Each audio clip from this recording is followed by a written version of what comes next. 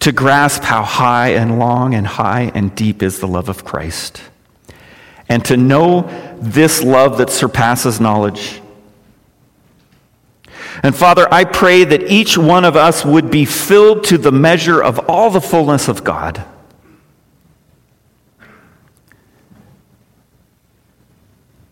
And to you, who are able to do immeasurably more than all we ask or imagine, according to your power that is at work within us, to you be the glory in the church, in the body of Christ, and in Christ Jesus throughout all generations, forever and ever. Amen. So Paul uses this word fullness multiple times in Ephesians and his other letters, specifically his letter to the Colossians. So what exactly does Paul mean by what he says? What does he mean that we would be filled to the measure of the fullness of God? What does fullness mean? That's the first thing that I want to look at this morning, is the fullness of God. Well, first of all, in Colossians, Paul reveals that God's fullness dwells in Christ Jesus. Jesus had the fullness of God. In Colossians chapter 1, verse 19, Paul says it this way: "For God was pleased to have all of his fullness dwell in him," in Jesus Christ. I mean, to me, that's kind of easy to acknowledge. Jesus was God. It was clear through all that he did while he was on the earth. He was supernaturally conceived. He had control over nature and disease. He did miracle upon miracle. He healed. He walked on water. He made water into wine. He fulfilled prophecy after prophecy after prophecy, and ultimately proved power over even death. It's clear that Jesus was God. When Jesus ascended into heaven before the very eyes of the disciples, there was no doubt Jesus was the Messiah. He was God. It's explained in John chapter 1, and I paraphrase: "In the beginning, Jesus already existed. Jesus was with God, and Jesus was God. He existed in the beginning with God. God created everything through him, and nothing was created except through him. Jesus gave life to everything that was created, and his life brought light to everyone." Jesus is God, and as such, he was he had all the fullness of God. Character, personality, power, presence, purity, holiness, righteousness, grace, forgiveness, love, and the list goes on. And for us, then, when we are in Christ, meaning when we have surrendered our life to him, and he has adopted us into the family of God, in Christ, Paul says, we also have been brought to the fullness of God. Colossians 2, chapter 2, verses 9 and 10, Paul describes this: "For in Christ all the fullness of the deity lives in bodily form, and in Christ you, us, have been brought to fullness.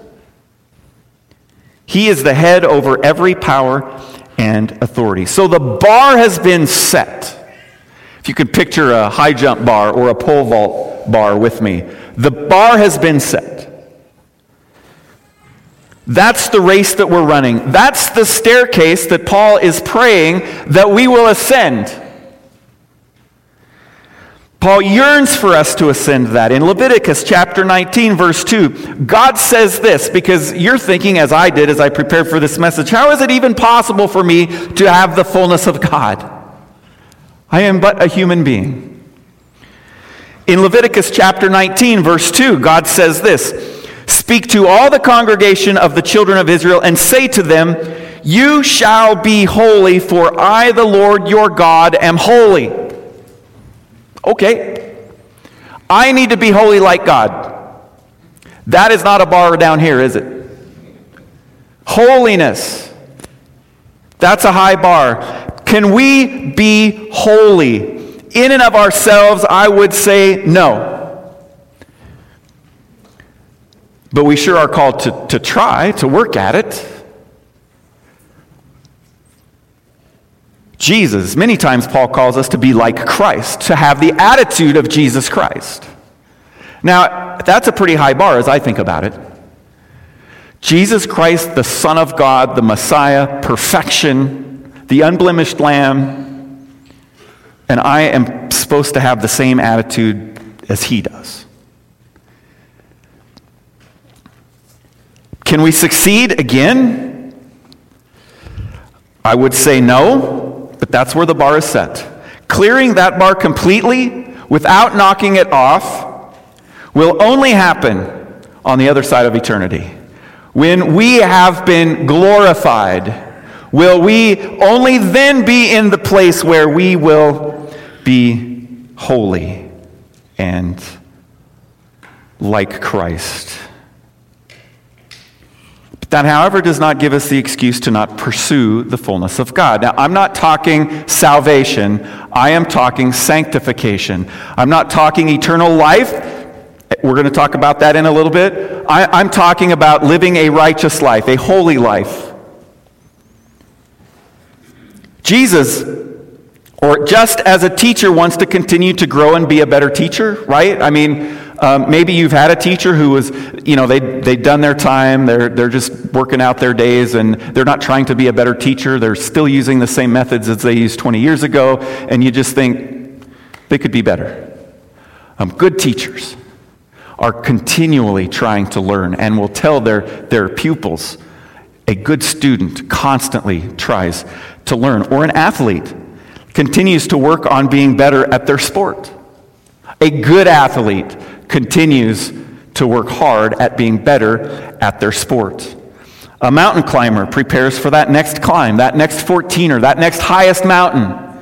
In order to be able to complete that, they need to work a little bit harder than they did for the last one, because it's going to expect different things from them at different times on this climb. Paul likens the Christian life to a race, does he not? Finally, when you buy an elliptical or a treadmill and you use it regularly for about 2 weeks, and then you hang clothes on it for the rest of the time that it's in your house until you finally move it to the garage and then decide to get rid of it? Well, we did that about 1.5 years ago, got an elliptical, worked on it regularly. And then we did this big yard project, and we thought that was our exercise. And once we got done with the yard project, we were so tired that we were like, forget it. And it just sat there till a couple weeks ago. And, we have this little iPad thing and these trainers that, you've seen the commercials, right? And they're like, one of the trainers a couple days said, "You really liking me right now, right?" "Yeah, not, I'm yelling at her. Her husband has taken me on a few others. I'm doing this series, and we're in St. Lucia, and we're climbing these mountains, and the resistance goes from like 5 to 19, and we're climbing up these rocks, etc. And I had to do the same one 3 times so that I could stop lowering the resistance mid-exercise. My daughter was like, "You did the same one 3 times?" I'm like, "Yeah, I wasn't going to quit that one until I could do it without stopping, without cheating." And multiple times the trainers are like, "You're looking for an out, aren't you?" And I'm like, "Yes, and the button's right there." But the more we work, the more I work, the harder I work. Last night when I did the one, we're getting close to the end of this series, and he's talking about, what are you going to do next? You better know what you're going to do next. Don't give up, don't quit. At one point in the workout, he said, "It's easier now than it was 2 weeks ago, isn't it?" And I had to agree. It is. The resistance of 7 and 8, working hard at 80% effort is easier than it was 3 weeks ago. That's the Christian life. It really is. The more we trust, the more we... That's what Paul is praying for us, and that we're going to see today too. Paul prays for the Ephesians and for us that we will still have... Paul is praying for us that we would grow into the fullness. So he's saying we still have room. We still have room. as vessels, no matter where we are in our walk and journey with Jesus Christ, we still have room. And we're to continue in life open to being filled more and more and more with the Spirit. And that the church, although already has the fullness of Christ, is to still grow up in Him till it reaches fullness. Filled up to God's fullness, or said another way, growth into fullness. So as we've been doing this staircase, right? Paul's been praying for strength to say yes to Jesus, strength to walk with Him every day, strength to surrender our pride and selfishness and sin to Jesus, and then strength to love. We are able to love because God first loved us. The love that we have for others came from Him, not the other way around. And then strength to love as we have been loved. We can love because God first loved us, and that love isn't emotional or sentimental, it's action. Towards our family, our friends, our fellow body of Christ members and neighbors, and even our enemies. And we know that that's not easy, but that we can love our enemies if we have the strength, and God is working in our heart and in our minds. It's growing deep, deep roots into Christ and the Word of God, so that even in hard times and troubled times in our life, our roots are deep into the moisture and the nutrients that were built on a strong root system and foundation. And so when those dry times and those arid times are up here, our tree, our life is still producing fruit, even though maybe it shouldn't be, or it's being come against by the world. Dwelling in Him, it's being in awe of how great and big and present and powerful God is, grasping as much as we can on this side of eternity the width and length and height and depth of the love of Christ, that He will never leave us nor forsake us. To the depths of the darkness and into eternity, Jesus will be with us. It surpasses our willful and mental knowledge of that very love, and that we continue to ascend the staircase of growth. We are to be filled to the measure of the fullness of God. Now, if you've ever played a video game, some of you older adults, maybe you've never even touched a video console in your entire life, but you have a smartphone and maybe you've dabbled in Candy Crush a little bit. Or some type of game like that. Generally, the goal of these games is to level up. Because when you level up, you get more coins, you get more helps, and they can help you cheat. You know, like give me a free word for 20 gold coins in my crossword puzzle app that I use, right? Several games. If you're playing a game, I don't know, there's a couple games that I've played just a few times. And the question often is, what level are you? You leveled up yet? Because when you get to a certain level in some of these games, then you get the big weapons, right? Then you get the big powerful stuff. But only until you get to that level. I mean, that's one way to think of the Christian life. That it's leveling up. It's just growing in depth of relationship with Jesus Christ. It's at a different level. A completely different level. And as we live and we trust and we pray and we meditate on God's Word, every day we grow. Every day we are filled just a little bit more. I want to share an illustration with you this morning, and hopefully you can see this. Wish we could get it up on the big screen, but... So this cup right here represents our life, and we're to be filled with the fullness of God. But in our life, there are often things like anxiety, fear, maybe doubt that what we've been told is true is actually true. One of these rocks could represent sin. Just lots of things that we struggle with. And when we surrender our life to Jesus Christ, and it's not that we don't receive or are filled not at all by God's love, but as we think about our lives and we think about those things that in our life, we can see that those things are taking space that God wants to fill.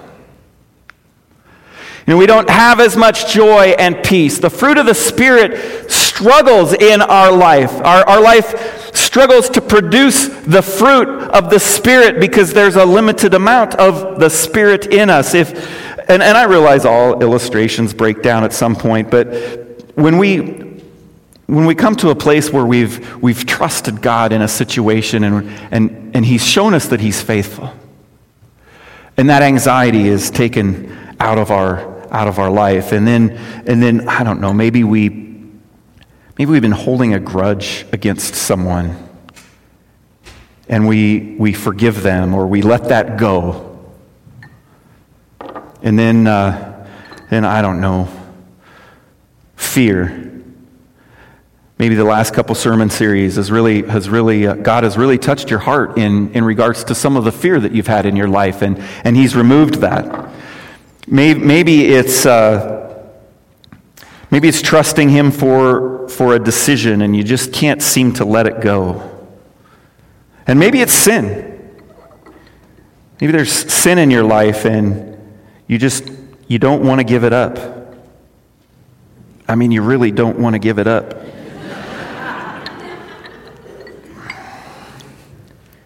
But see, as we go through the journey of life and God removes that stuff, God helps us to let it go. What does it do? It creates more space for God to be able to pour more and more and more of His love and grace and mercy and forgiveness. And at one point in time, it will just overflow. And when it overflows, to me, it splashes on other people, and they see it as well. Well, what if you've been? Let me dump a little bit of this out. What if you've been a Christ follower for a long time? At the beginning of the series, we talked about the gospel, the good news of Jesus Christ, and how we can kind of think at one point in time in our life, if it was years and years ago that we surrendered our life to Jesus Christ, we checked that box, and then it's like we move on to more mature things.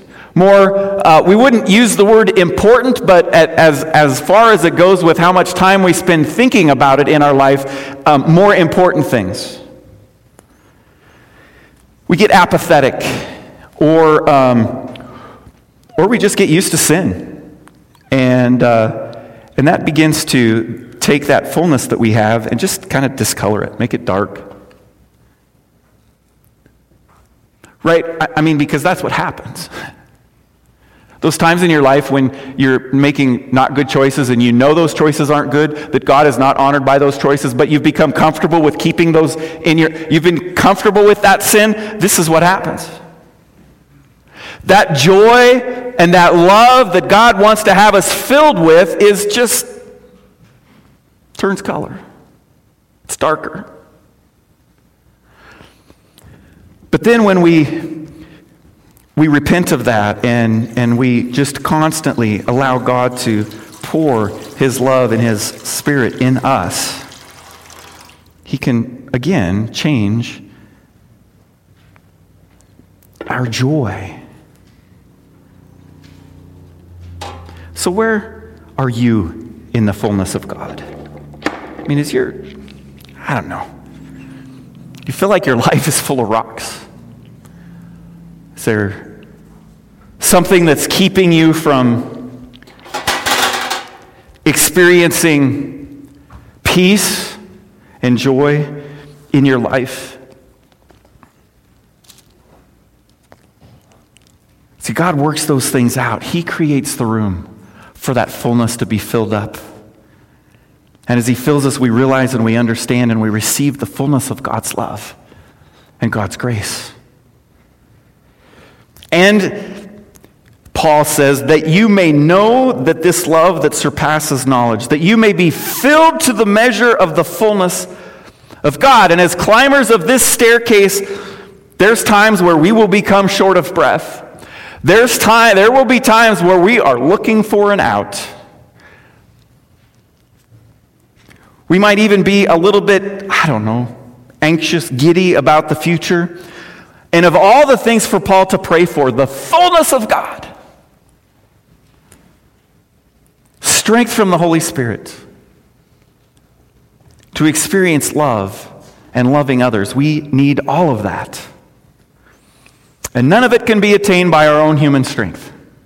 See, this is where we sort of fall short, I think. This is where I struggle. I know you might get tired of me saying this, but it's absolutely true. Eternal life and fullness cannot be attained by ourselves. Can't be done. Oh, we want to try. I do. I love to accomplish things. I love to set my heart on something and my will on something and get her done. Don't tell me I can't do anything, because I will prove to you that I can. But there's just no way. So many people in our world, in so many different world religions, are misled in this area. You just have to be good enough. You just have to get that scale of the good to outweigh the scale of the bad. That's impossible. An all perfect, righteous God, there's no way that we can create enough good in our life to outweigh the bad. Because oftentimes, if we're not in and the love of Christ isn't flowing out of us, that love or those things that we're doing that are good, we only do them to make us look good. Well then, okay, then that's not outweighing the bad, right? Because it's selfish.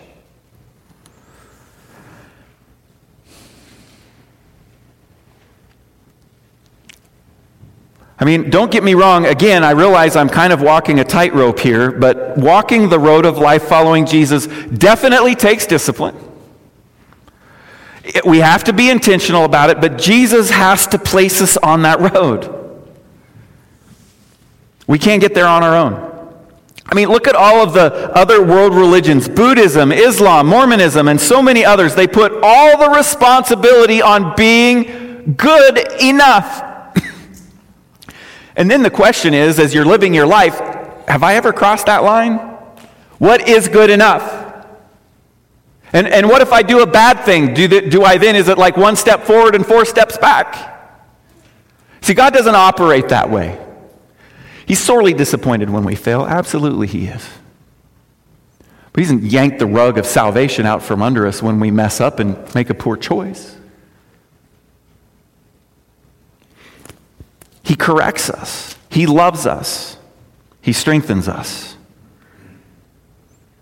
I mean, the 2 key words here are but God. Ephesians 2, 4, and 5 says, but God, being rich in mercy, because of the great love with which he loved us, even when we were dead in our sin, in our trespasses, he made us alive together with Christ. By grace you have been saved. God reached into humanity after we screwed it up. He sacrificed himself. He lived the perfect life. He was the perfect, unblemished lamb. He didn't deserve what he got. He willingly took it for us, for you and for me. And he didn't just snap his fingers and say, well, all that sin is gone, right? It's just ash. No, he bore the consequence and the pain for all of it.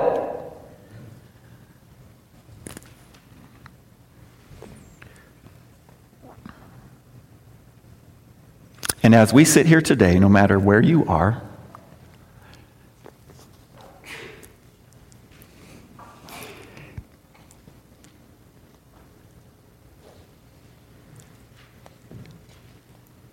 you might be hearing Jesus knocking at the door of your heart, whispering, I love you. Let me in. Surrender your life right now. I read this on Facebook yesterday. Here's a picture that I saw, and since it was on Facebook, it's free game, it's public material, I can talk about it all I want. This was the description that I read. This picture, I lift up my eyes, hangs in our home. This is Dick Young that wrote this. And Dave Pauly painted it for me as a gift for our friendship and love for his daughter, Chris Lovato, at a time of crisis. There are other prints, but I have the original. See, I saw somebody post something about that, and I'm glad I read this, because I'm like, so how many How many pictures of these are there? There's one really special one. It's hanging in Dick's house. It depicts a caricature of the church I pastored in Cheyenne, Wyoming called Cheyenne Hills. Well, it's a caricature because Cheyenne Hills doesn't look anything like that.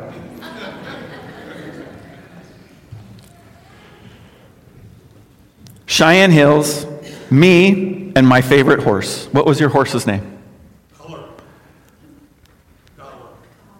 Dollar. I shouldn't even ask the question because I knew I wasn't going to be able to hear you, Dick.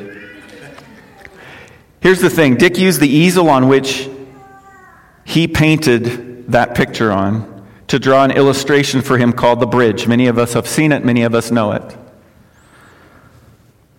That illustrates how we can have eternal life with Jesus. Dick said, I asked Dave if he had ever crossed the bridge and asked Jesus to forgive him of his sin and take control of his life, and he wasn't sure. Dick says, I asked him, or I said, would you like to be sure? To which he responded, yes. Dick says, I coached him in a simple prayer, then asked him, where are you now on that drawing? To which he responded, over here with Jesus. When was that? What year? Probably 2004. Okay, 2004, so 16 years ago. David died last night at the VA hospital in Sturgis, South Dakota. That's the joy of what Jesus said, for God so loved the world that he gave his only son so that whoever believes in him will not die but have everlasting life. Folks, there's no greater comfort at the death of a loved one than to know they're with Jesus. And David's daughter replied to that message and was so very thankful that her dad knew Jesus. And then Dick says, if this sparks an interest, check out The Bridge on YouTube, and you can see that. And I would encourage you to do just that. Is Jesus calling your heart today, and you've never opened the door, you've never responded? That change that happens in our lives, getting to the other side of the bridge, that's not on our own power. That's not of us. That's of the grace and mercy of Jesus Christ. We can't do it on our own. I have another illustration for us this morning. I have this glove. Some of you have seen this, but maybe not to the extent. This glove was created to work. It's a work glove. It's got good stitches. It's kind of expensive. Do you know that? But this glove was made to work. So, glove, pick up the Bible.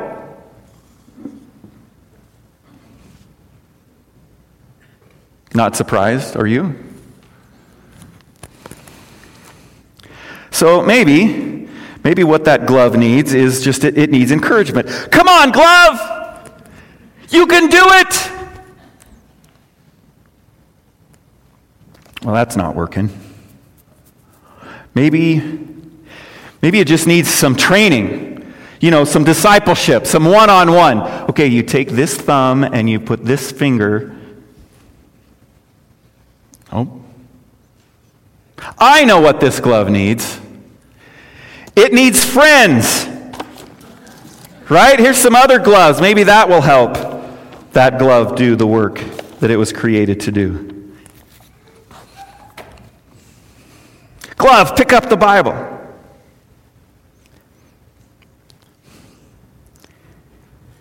Maybe it just needs to work harder.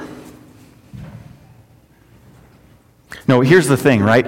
Even though that glove was designed to work, it's not going to be able to do that work until it is full, right? With the one thing that can make it do the work, that can enable it to do what it was created to do. pick up things, hold barbed wire, make fence, dig holes. I mean, that is the only way that we can live the Christian life, is if we are filled with Christ. He does the work. We are created to work. God created us for a specific reason. He gave us life. But we can only live that life that He created us for if He is in it.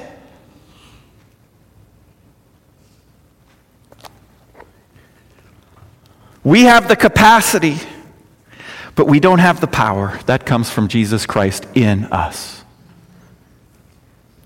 That's how we receive salvation. That's how we are able to know this love that surpasses knowledge, and for us to be filled to the measure of all the fullness of God. And then Paul ends his prayer for the Ephesians for us this way. Now to Him who is able to do immeasurably more than all we ask or imagine, according to His power that is work within us, to Him be glory in the church and in Christ Jesus throughout all generations, forever and ever. Amen. Wow. What if the high, deep, long, and wide wasn't enough to proclaim the power and all presence of God? His closing doxology in this prayer is a reminder of who God is and what He is capable of. Turn that note sheet over and you're going to see 7 spaces. 7 reasons why we can join Paul in praying this prayer. 7 reasons that Paul prays this for the Ephesians. 7 reasons we should pray this prayer for ourselves. 7 reasons that we can and must pray this on behalf of our friends. 7 reasons as Christ followers, as children of God, that we can have joy and peace as we celebrate communion this morning. Number 1. God is able to do. He's active. He's not asleep. He's not dead. He is alive. He is able to do. Number 2, God is able to do what we ask. He hears your prayer. Every word, every prayer, every request, every confession, every praise. God hears it. Doesn't matter where you are. You're standing by a fire truck on a fire with the fire bearing down on you. God is there. You're cleaning a toilet in the grade school of the elementary school. God is there.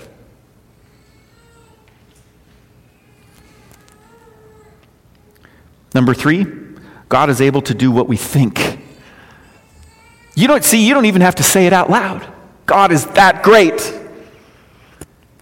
He hears what we think. He reads our thoughts. Number 4, God is able to do all that we ask or think. See, nothing is impossible for Him. He knows it all, and He can perform it all.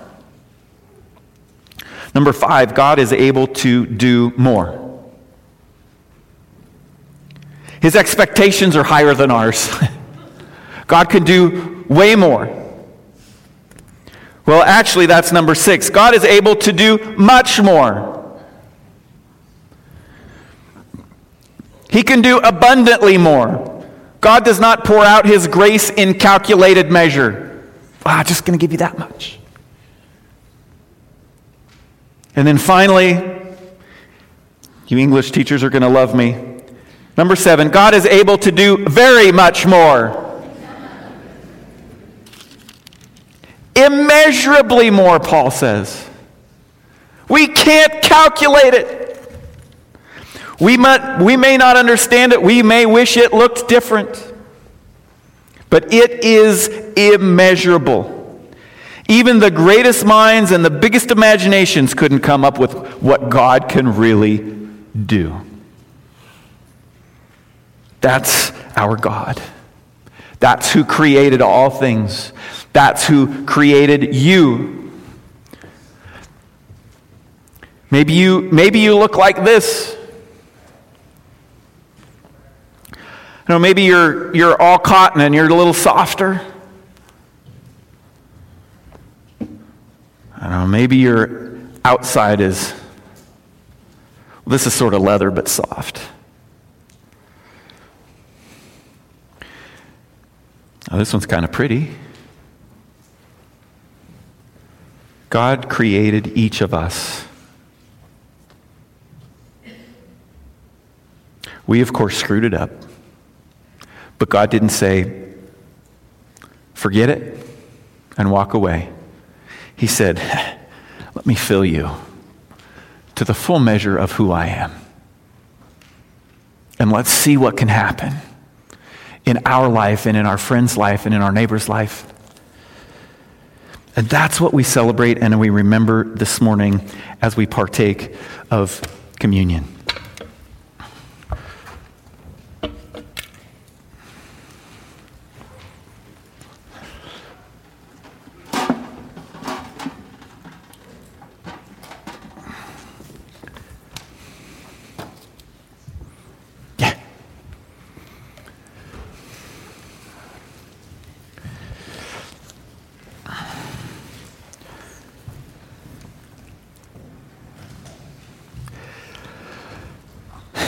God knew that we'd forget, or that we would put rocks in our glass and be apathetic or not remember or not celebrate. So he gave us communion to remember. And from the words of Paul in 1 Corinthians, Paul says, "For I received from the Lord what I also pass on to you. The Lord Jesus, on the night he was betrayed, he took the bread,